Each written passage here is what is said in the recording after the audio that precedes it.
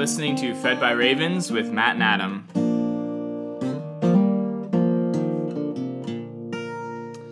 Good morning, Matt. Good morning, Adam. Welcome to day 127 and 128 of Reading Through the Bible. We want to welcome everybody to the oral tradition. For thousands of years, the stories of our people, the stories of God have been passed down through talking about them, through talking about the words that He's given us. So that's what we're doing. We're glad you're with us. And I started to get excited because we're in the 5th month. And, I was like, are we almost halfway done? But then I realized we got to get through May and then June, and then we'll be halfway there. But we are closer to halfway than we are from the beginning. Yes. So celebrate that. But it's a good story, man. I mean, this is... Yeah, it is. We've been talking about I got you mid-drink. Wow. We've been talking about Oh, yeah, our Old Testament reading. What do you want? Just say Judges. Judges. Yeah, that's where we're at today. Okay. That's what I want. Okay. I just was waiting for the sweet music. Our Old Testament reading for today is Judges, chapter 6 through chapter 8. I can't read minds. Well, you better learn. This is going to last another 8 months. You better learn to read minds, Matt. So we met our good friends, the deliverers, the saviors, the judges that would relieve God's people in their disobedience. We met, who did we meet? Othniel, Ehud, Shamgar, and Deborah and Barak. And potentially her husband Barak. And so they, the people of God are caught for 8 years in slavery. They get rest for 40 through Othniel. 18 years before Ehud steps up, and they get 80 years of rest. 20 years before Deborah and Barak, and they get 40 years. And now we meet the sweet Gideon. Yeah, so again, the cycle continues. Yep. They start to do evil in the sight of the Lord, and the Lord gives them over to the hand of Midian for 7 years. This is interesting because Midian and also apparently the Amalekites are helping them out. And then also another thing is at this point, the Midianites and the Ishmaelites have kind of intermingled to a point that they're kind of considered the same. Yeah. And so they're kind of just all these wandering nomadic people that are raiders. Like they don't plant, they don't harvest, they just go and raid other places and steal. And so they are coming in from the east side of the Jordan. It looks like that they're traveling in through the territory of Gad, completely unopposed, crossing the river, going through the heart of Canaan and all the way down into the south of Judah to Gaza and taking whatever they want and leaving. And so how they're described is like locusts. Because they are nomadic people, the enemy here, Midianites, are nomads. So they can pitch a tent anywhere. They're just coming down and they're eating everything. They're only waiting for 7 years in a row. They'd come down when the crops were ready, pick all the crops, harvest everything, take all the goats and take all the donkeys and sheep, help themselves to anything they want. Basically, they're the bullies who just walk in and take your lunch. And the people of God have gotten used to this when we find Gideon. But before Gideon is even mentioned, God does send a prophet. Yeah. Because they finally, it takes 7 years, but they finally cry out. Mention of a prophet. Right. So a prophet, and he doesn't have a name. He reminds them of what God had done through Egypt, how he saved them. He says, I am the Lord your God. You shall not fear the gods of the Amorites in whose land you dwell, but you have not obeyed my voice. And that's the end of the prophet. And but the people did cry out. That's why the prophet came. But 7 years, I'm always thinking we get caught in our sin, and we forget that an option is to cry out to the Lord that He's faithful, He's merciful. He wants us to engage life with Him. So God sends a prophet, and then this angel of the Lord appears to Gideon, who, I'll just make this point, the angel finds Gideon hiding in a wine press, thrashing the grain. Because it's so loud, he's trying to do it secretly, because he doesn't want the Midianites to see that he's harvesting something. And that just reminded me and made me think of what we do. We make all these agreements and arrangements in our lives. Like, it's not cool that you're threshing in a hidden wine press place because you're so scared of the enemy. That's not life. Yeah, so the idea is at this point they've become so accustomed to the raiding that they've created little strongholds in the mountains and caves, like basically little hidey holes that they could go in during the harvest. Hidey holes. And they would take their whenever they would have a harvest, they knew okay they're gonna come and find us, and if they find any wheat anywhere, any grain anywhere, they're gonna just take it from us. So that's why he's hiding in this wine press, trying to keep the sound down and like be like, okay, we're gonna just take what we can get, and this is how we have to live. Yeah, it's like the bully who says, "Don't come down this street anymore," but it's Yeah. the way to school, and now you're like going 5 miles out of your way because you're scared he's gonna see you.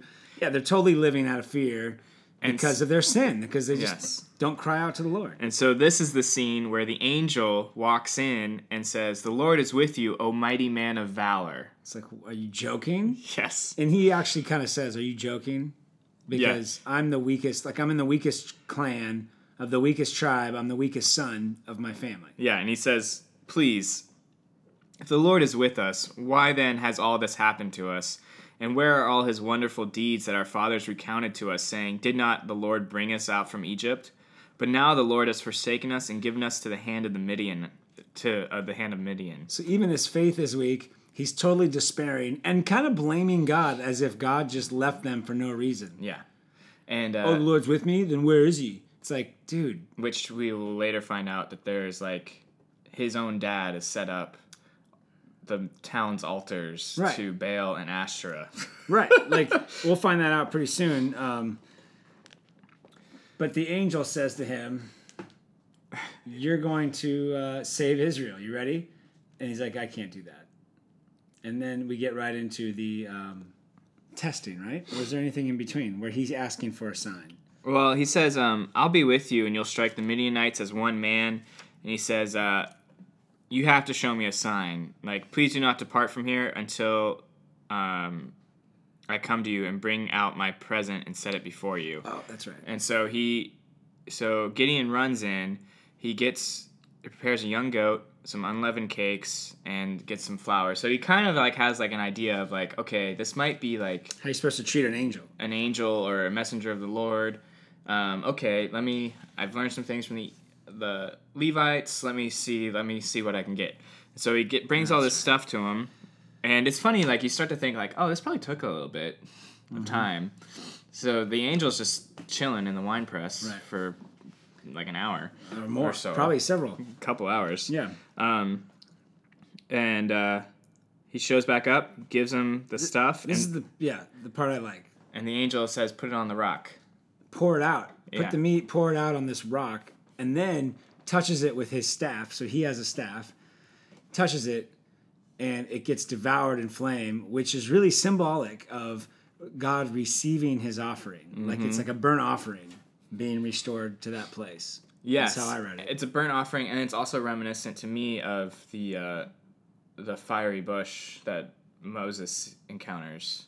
Oh, how's that? Just because it's a small symbol, because like these guys are so removed from the old stories, and so it's the presence of God meeting him in fire, and in nature and stuff like that, and kind of meeting him in a moment of weakness. Well, I wonder, the presence of the Lord, and his reaction to that is he falls on his face and is like, "Please do not kill me." Gideon does? Yeah, he says, "Peace be to you." He falls. He's like, "Alas, I've seen the angel of the Lord face to face." But the Lord said to him, "Peace be to you. Do not fear. You shall not die." Yeah. So like obviously Gideon was like, "Oh no." Okay. Well, maybe all of the sacrificial system goes back to the burning bush. Yeah, probably. The purity and the blessing and the presence of the Lord, along with a lot of other things. I just figured it was like a place restoring worship to God. Yeah, and then asking forgiveness and realizing his position. And so, anyway, Gideon does kind of bow, but then still he has this weak, kind of demoralized spirit, weak character. Yeah, so the Lord then asks him, he's like, "Okay, take your father's bull and your second bull and pull down the altar of Baal that your father has and cut down the Asherah pole that stands beside it and build an altar to the Lord and sacrifice the bulls there." And he's like, okay, but he does it at night. Right. Yeah. He's too scared to do it during the day. Yeah. He's like, I'll do that at night when everyone's asleep because no one can find out. The whole town is stuck in this idolatrous superstition where you have to have the female and male counterparts of basically fertility gods to bless the land and to bless your clan. Bless the land, bless the clan. And so he doesn't want to mess with any of that because he knows he's going to stir up wrath and confusion against him. And then he does it at night, and he does. People do get mad, but his dad calls him. His dad kind of steps up and calls him Jerubbaal. Yes. Jerubbaal, and that means let Baal contend for himself. So his dad's like, look, if he messed with him, let Baal take care of him. Yeah. And probably he doesn't want to kill his son. Mm-hmm. And so he talks sense into everybody. Like, look, if he messed with Baal, Baal can take care of himself. And that's kind of satiates everybody. And it also gives me insight because later we're going to talk more about Gideon here. Gideon figures out how to be a little wily and clever in talking to people. So we see his dad calling him, let Baal contend for himself. And that becomes his name, right? Mm-hmm. Jerubbaal. And what's interesting, too, I was thinking about is his dad also is kind of thinking, okay, it's been 7 years, and these gods have done nothing for us. Yeah, for 7 years it's been Midianite. So you know what? Let's just see what happens. And if these gods are real, then let them kill my son. Otherwise, let's see what the Lord does. Right, so the enemy had crossed the Jordan, stayed in Jezreel. They're way too deep. No one is taking ownership. You start to see the state of the tribes. No one's helping each other. Like, the tribes aren't working together. They're all just kind of taking care of themselves. Yeah, and again, so now they're in Jezreel, which Jezreel is up north, and I think that's in, the Naphtali region. Okay. If I'm correct. I think so. And so Gideon then, the Lord basically says, you're going to be clothed in the Spirit and defeat the Midianites. Mm-hmm. And he has a hard time understanding this. He's like, okay, I can't really believe this. I need to know for sure that you're with me. It's not enough for, God says, I'm with you. And Gideon's like, okay, can I get some assurance here? Mm-hmm. And you see this a little bit with Barak, and you're starting to see this with the leaders of God's people. They're unable to just... They're reluctant. Yeah, they're reluctant to just hear an angel say, the Lord's with you. Mm-hmm. And so he says, I'm going to put out a fleece, and if it's wet the next morning and nothing else is wet around it, I'll know. So it happens, the fleece collects tons of water, he wrings it out, great. But then he asks for a kind of a miraculous thing the next night. He says, well, can you allow the water and everything around the fleece to be wet and let the fleece be totally dry? Mm-hmm. And God does that. So God gives his word and keeps it to assure Gideon, I'm going to be with you. Yeah. And I think sometimes God does that for, sometimes God will do that for us when we've been far away or we're coming to him. He will give us assurances or answers to prayers and things like, okay, now I know to assure us. Mm-hmm. But you should be assured also he will, at least what we'll see is God always reminds us that it wasn't us that got the victory. Mm-hmm. So he goes in with us, we're assured of that, and then he'll make sure we're assured, or he'll get our assurances that we recognize it's all his work. Yes. So, because an evil generation always looks for a sign, is what Jesus says. So Gideon, who's now called Jerubbaal, needed to make it clear, that God's going to be with him. And then he goes, okay, so then he goes out and he tells everybody, let's fight. Yeah, so he gets Manasseh, Asher, Zebulun, and Naphtali to fight with him. And it's about 30,000 men, right? Yes. I already know. I'm not. That's a fake question. Yes. It's like when God said to Adam in the garden, where are you? It's just a chance to be honest. So okay, cool. It's about 30,000 men, right, Matt? Yes. Good. Or you could have said, I don't know. And I said, yes, it is. All right, so he takes the army out, and he's like, great, we're going to go fight. And then God says, all right, now that you tested me with the fleece, I'm going to test you. Tell everybody who's scared and about fighting to leave. Which is interesting, because this is actually written in Leviticus, and I think in Deuteronomy, about, if anyone is... I know, it's not a draft. It's not like you must go fight. If anyone's scared, let them stay home. Like, don't make them go. I know, isn't it interesting? So it's cool. Like, God kind of brings that back. Like, he brings that back. And he's like, look, if they're scared, tell them to go home. Well, 22,000 left. Yeah, and there's 10,000 left. Boom. So you cut 2/3 are gone now. Yeah, you're like, a little bit more. Then he says, okay, but that's still too many because I know you'll think that you won this war, Gideon. Yeah. And so he says, now have them all drink. And the idea here is the guys who just stuck their face in the water versus the guys who scooped it up and drank from their hand. Mm-hmm. So all who scoop it up from their hand will keep. And the guys who just drank straight from it will let go. And so 9,700 just drank straight from the water. And so they had to leave. And so now the 30,000 has been dwindled down to 300 men. It's like impossible. Like 1%. Is that 1%, math guy? 10? I don't know. I don't care. I thought you were a math guy. Okay. So 30,000. If you had to tithe on $30,000, you'd give at least $3,000 of that. Yeah, so yeah, that's yeah, 10%. Yeah, So this feels like a 1%. 1%er. Yeah.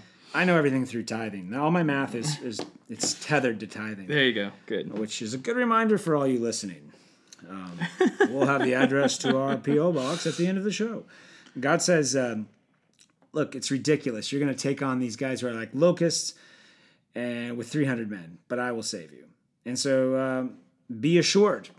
So it's like Gideon, are you still going to do that? Gideon, of course, is still hesitant.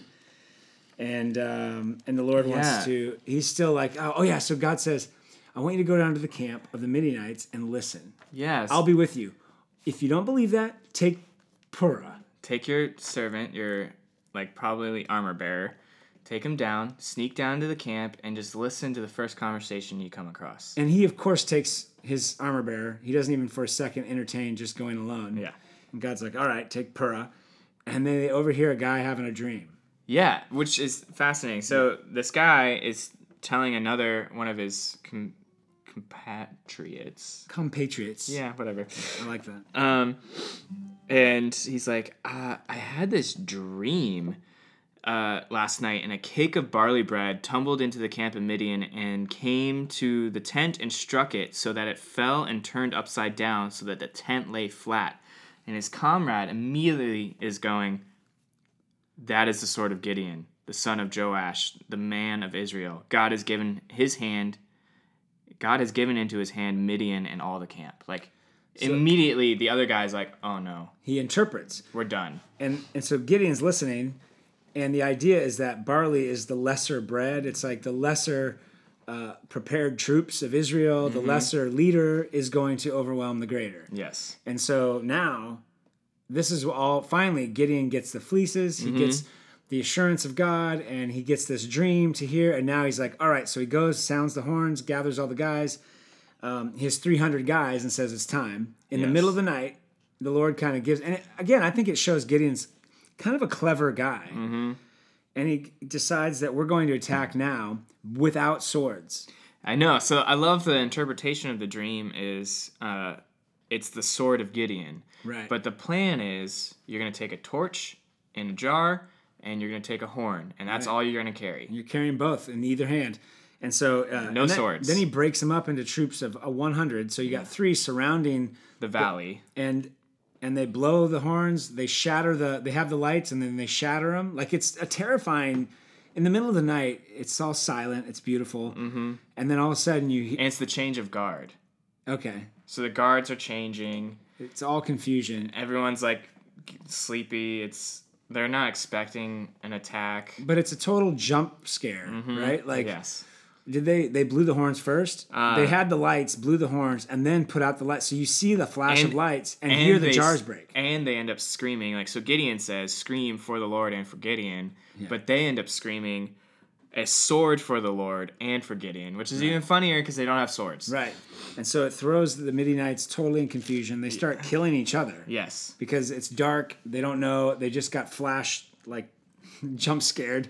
Yeah, that's true. Like, confusion. All of a sudden this... Because, again, there's no light pollution. So, like, you just all of a sudden have a ton of torches surrounding the valley. And then you snuff them out. And you're like, Yeah. A lot of confusion. They start killing each other. They flee.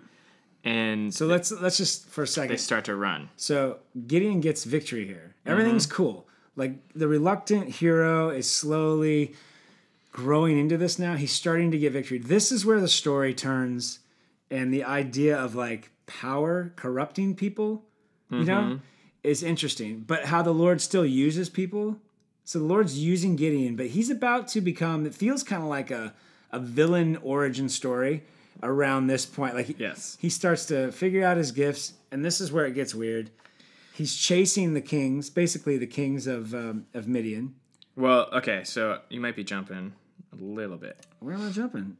He has a little thing with Ephraim, which is, so he's from Manasseh, so Ephraim's a little more south, and so he calls up Ephraim. He didn't call up Ephraim originally, but he calls up Ephraim and he says, like, come against the Midianites and help us capture them against the Jordan. And so they go out, and then Ephraim kills 2 of the princes. And then they're like really upset with Gideon for not calling them sooner. Right. And they're like, what, did you just want all the glory for yourself? And this is where Gideon's like kind of clever. He like greases the wheels a little bit, and he's like, nah, I'm nothing. You guys killed the princes. I just like, what did I do? We're the grapes that just fall to the ground. Yeah, you're the grapes that are actually picked. Is kind of the phrase he uses. He's like, what did we do? Like, you guys have the victory here, and so that kind of like pacifies Ephraim real quick. But it's the beginning though of the tribes like not liking Gideon. Like something about Gideon people don't like, and there's something, and he's not receiving like he's not being liked by people. And from the story I get, this bothers him. Well, yeah. Well, I'm thinking like it's Ephraim though, so he's also kind of like he's working it. He's working being political. It, and they are like the middle of Israel, and they kind of have like the rights of the firstborn, and so he's kind of like deferential to them. But then he crosses the Jordan to chase after the kings. Right, and so he crosses into Sukkoth and then Peniel. Yes, the 2 and places. So I'm pretty sure this territory is the territory of Gad. It's the half. You go through a little bit of the half tribe Manasseh and the tip of half tribe of Manasseh, the southern tip, and then most of Gad. Okay. They're the people of God on the other side, and they do not like Gideon. They're like, Gideon asked them, "Can we have some bread? We're exhausted. We're chasing these 2 other kings," and they say, "No, until you have those kings in your hand, we're not helping you." And so this is where Gideon fully starts to shift, and he's like, well, I'm going to whip you with thorns when I come back, Sukkoth, and I'm going to destroy you, Peniel, and your high tower. I'm just going to kill you. And they go on. And so... Okay, so this is what I'm thinking, though. This is the difference. So with Ephraim, he's a little more deferential. Right. With Gad, he's like just straight up threatening. It's happening. They're on the other side. But they're on the other side. It's happening. The fear... The thing that Reuben, Gad, and Manasseh were originally afraid of like, we are not going to be treated as relatives of the people on the other side of the Jordan, and we built this thing. But also, I think Gideon's probably upset because they were supposed to hold the line. Right. They allowed Midian and the Amalekites to just march right through the territory, cross the Jordan unhindered, and now he's like, I'm not treating you like Ephraim. And to give it some context here, if you do the math, it's at this point, it's been about a little over 200 years since the allotment. Yes. So imagine it's 1976, and you were friends when George Washington was put in office. You know what I mean? So like you have to. It's helpful to realize that there's some tension, and they're not feeling as brotherly as they were 200 years earlier when they were getting allotments. As a quick little Penuel is where Jacob wrestled the angel. Yes, before he crossed over to see his brother. Right. Yeah. So it's kind of an interesting place. Well, so he sets up a structure of revenge. Like, I'm going to come back and deal with you guys, but then keeps pursuing. Because I think it's still just his own. It's just his 300 men. Yeah. And they're pursuing 15,000. Right. And so I think these towns are going, dude, what... I mean, even if you do catch them, like, what are you going to do? And he's following them. They end up getting like 100 miles away in their own territory, the Midianites. And it's like, good luck. But Gideon is like tenacious right now. Yes. He's tenacious. He's a confident guy. He's like a bit... He's experienced some victory, and it's kind of getting to his head. He's becoming slowly a bit of a monster. and his enemies now are the people of Israel that he'll come back and deal with. And so there's a lot of zeal and not mercy kind of forming up in him. He finally gets there. He, in all, I read there's 120,000 men were basically killed by the Lord and these 300 men. They surround them in their own place, and then they kill them, and then they get the kings. Yep. And the kings are like, Gideon tells his son. Well, he gets the kings, and then he captures them, and then he goes back to those towns. Oh, that's right. And they're still alive. So he has the kings as like a witness, like, look who I have. So he has the kings, and then he's going to punish his brothers, for not helping him. But he tells his son, kill these kings. And his son is like probably not wanting to get involved. I don't know. His son just can't do it. He's too young. He doesn't know what's going on. So the kings make fun of Gideon, which this is where I get the idea. Gideon's turning into a bit of a monster. Like, he cannot handle this disrespect. And so he then kills the kings himself. Yes. And then he also takes like the ornaments, the crescent ornaments off their necks, which are like moon amulets to ward off evil spirits. And so like he's starting to collect like trophies and like idolatrous stuff. But does he punish these people first, like Sukkoth, he does the he killed the kings after. Okay, so he punishes. He goes back and he whips those guys. Yeah, the 77 men. The 77 elders of Sukkoth. He whips them, beats them, and some of the Hebrews suggest he just kills them too. Yeah. Then he destroys in Penuel. So he goes back and he keeps his vengeance. He destroys the entire town of Penuel. Right. Kills all the men of the city. He's a monster now. Yeah. And then he kills these kings, and then he does. It's so weird. The people of Israel are like, you rule over us. And he's like, no, I'm not going to be the king. Only the Lord should rule over you. So he sounds pious, like he gets something, like he understands this is the Lord's victory. Also, his 300 men, there's no record of them praising God for this amazing, absolutely miraculous victory. So they're claiming, even though it's ridiculous, they're claiming victory, kind of like, but they're saying we worship the Lord, but then their actions totally betray him, because Gideon says, I'm not going to be your king, but here's what we can do instead. Let the Lord rule over you, but give me all your riches. Yeah. So then they throw in all the amulets. They throw in all the Ishmaelites. Like, I guess they decorate their camels with gold things. And so they basically take all these riches. He skims and then makes an ephod. It's like 75 pounds of like gold. Like a cape or something. Maybe it's a... Well, it's basically ephod, like wears the priestly garment. Yeah, but it's not the priestly garment that God prescribes of ephod, of linen for the priests. And so we don't know if he wore it or if he just made a statue kind of and put it up in the city. All we know is Israel whored after it. Yes. That's the language. Like, they loved it and they served it. And so they weren't worshiping Baal during Gideon, but they started worshiping this thing he made. Yes. And the confusion, the spiritual confusion, is that, let the Lord rule over you. And then he sets up probably a statue of himself, ornamented with his victory. It's crazy. And then he does what Deuteronomy says not to do, the king ought not to do. Yeah, he does exactly. So he's kind of the unofficial first king of Israel, which I think sets the trajectory. You'll see there's not one single good king in the north, and it kind of starts right here with Gideon. Yes. Gideon's the first unofficial king. He has 70 sons, like the perfect amount of sons, with tons of wives. He takes concubines. So they give like a little footnote that he has a concubine in Shechem, which we've talked about, and he named his concubine's son Abimelech, which means son of my dad is king. My dad is king. So at a certain point, he started to go, oh, I'm the king. Well, he did the perfect thing. I'll be your king without any of the responsibility. So, I don't need to negotiate and take responsibility for Israel. I'm not your king, but I'll act like king. And so he's probably feeling he doesn't have to know the word of God and read it to the people and make sure the sacrifices, you know what I mean? Like, he takes no responsibility spiritually, but just wants all the stuff. So the beauty of it is, and the confusion for us is, this guy is like, his heart going into ministry is totally mixed up and confused. Yet God still uses him. Yeah. because at the end of it, it's God gave them 40 years of rest. So they got 7 years of kind of slavery and fear, and then in exchange, they get 40 years of rest. Mm-hmm. And so at this point, if you do the math, like you got 200 years of rest at the end of Gideon's rest, and you have 53 years of slavery and pain and fear. Oppression, yeah. But when you look at that, it's actually not that bad, 53 to 200. I know.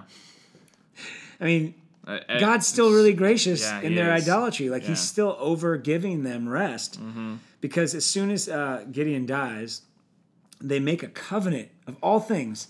God's the covenant God who's promising and keeping, and they make a covenant with Baal. Mm-hmm. And Gideon had gotten rid of the Baals, but introduced other gods. And then as soon as he dies, they just go back to Baal, and his ministry is kind of confusing. Yeah. Yeah, and it'll continue on. Like his sons are not great. Awful, yeah. So and they kind of go the way of competing for the kingdom of Gideon. So this was a long story about Gideon with the perfect amount of confusion. Mm-hmm. But the things I take from it are God's faithful. He's working with imperfect people, and for all of us who long to serve the Lord, you do have to watch your selfish ambition, your own desire for revenge, your desire for being important, and we got to always think what God says about us is more important than what others are saying about us. But praise God, he still brings the rest through an imperfect judge, Gideon. Yeah. It also makes you appreciate the work of Jesus as our ultimate judge and savior. Yeah. Oh, man. So much better. Because there's no confusion with Jesus. Yeah. It's like, is he a good guy? Is he a bad guy? Yeah. No, he's all good. He's all good. All right. Our New Testament reading for today is John chapter 5, verse 16 through 47. Now, we kind of covered 16 and 17 last episode, just because it kind of completed the storyline. The two things he gets accused of are true. He's Sabbath breaking because he makes the Sabbath. Yeah. And he's calling God his father. He's blaspheming. Yeah. Like nowhere in Jewish literature would anyone even say God's name. Like they don't even say Yahweh. They come up with ways of, calling him Jehovah because you're using like vowels from his name or whatever. You're doing all these things. And so the fact that Jesus is calling him Father is the ultimate in being familiar and comfortable with God of the universe. Mm-hmm. It's the opposite of fear and honor and everything they do.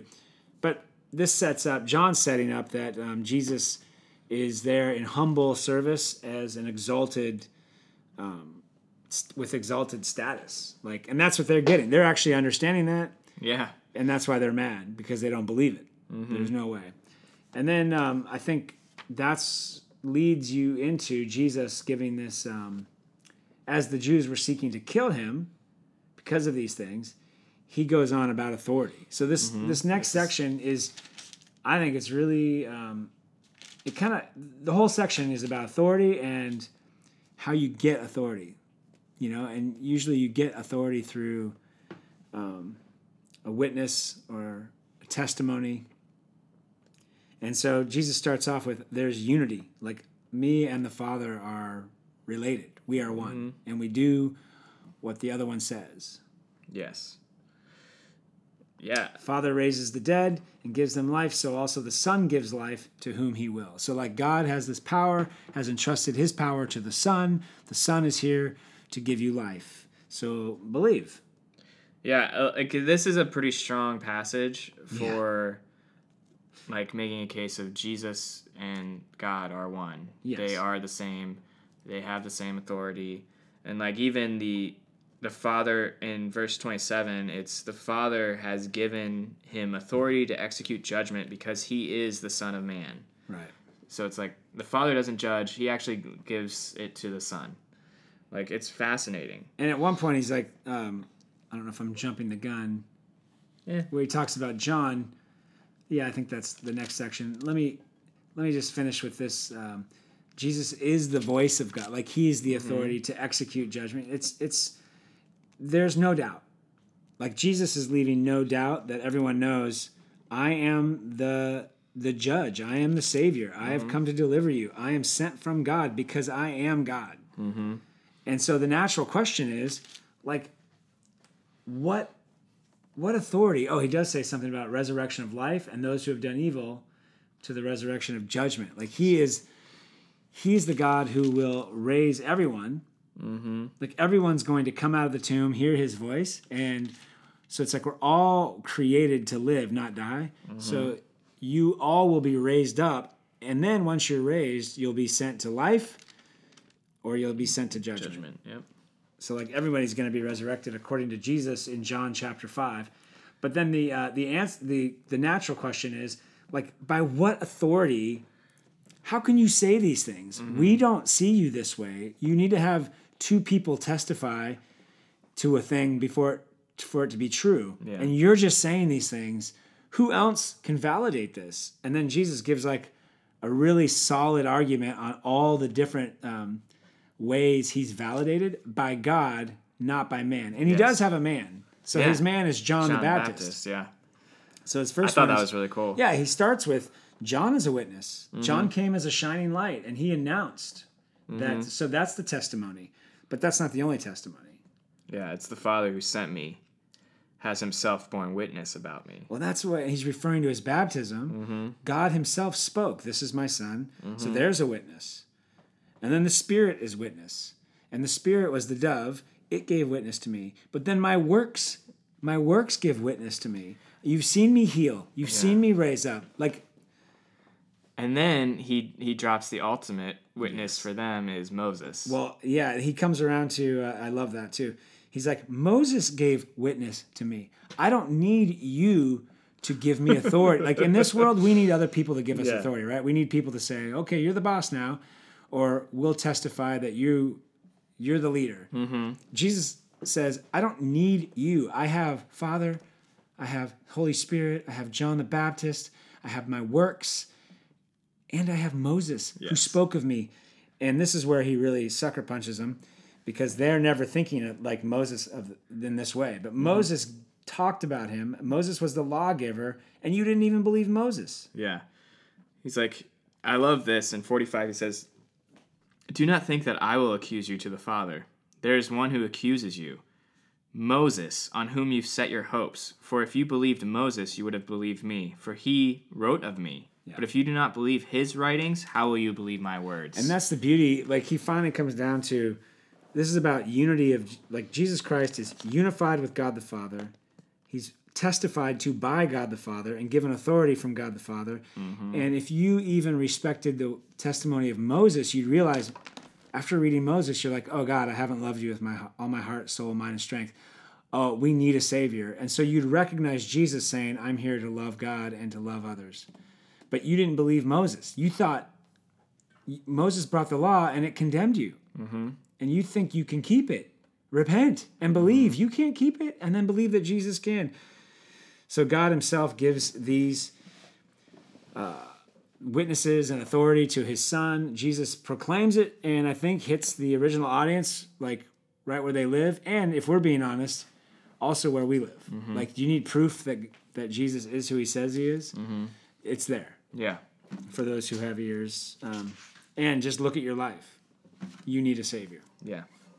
That was quick, powerful, and easy. Yeah. All right. Today, we will finish off Psalm 57, verse 7 through 11. My heart is steadfast, O God. My heart is steadfast. I will sing and make melody. Awake, my glory. Awake, O harp and lyre. I will awake the dawn. I will give thanks to you, O Lord, among the peoples. I will sing praises to you among the nations. For your steadfast love is great to the heavens, your faithfulness to the clouds. Be exalted, O God, above the heavens. Let your glory be over all the earth.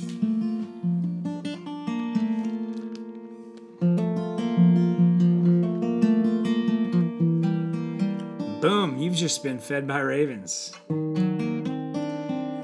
Go in peace and serve the Lord. We will talk to you next time.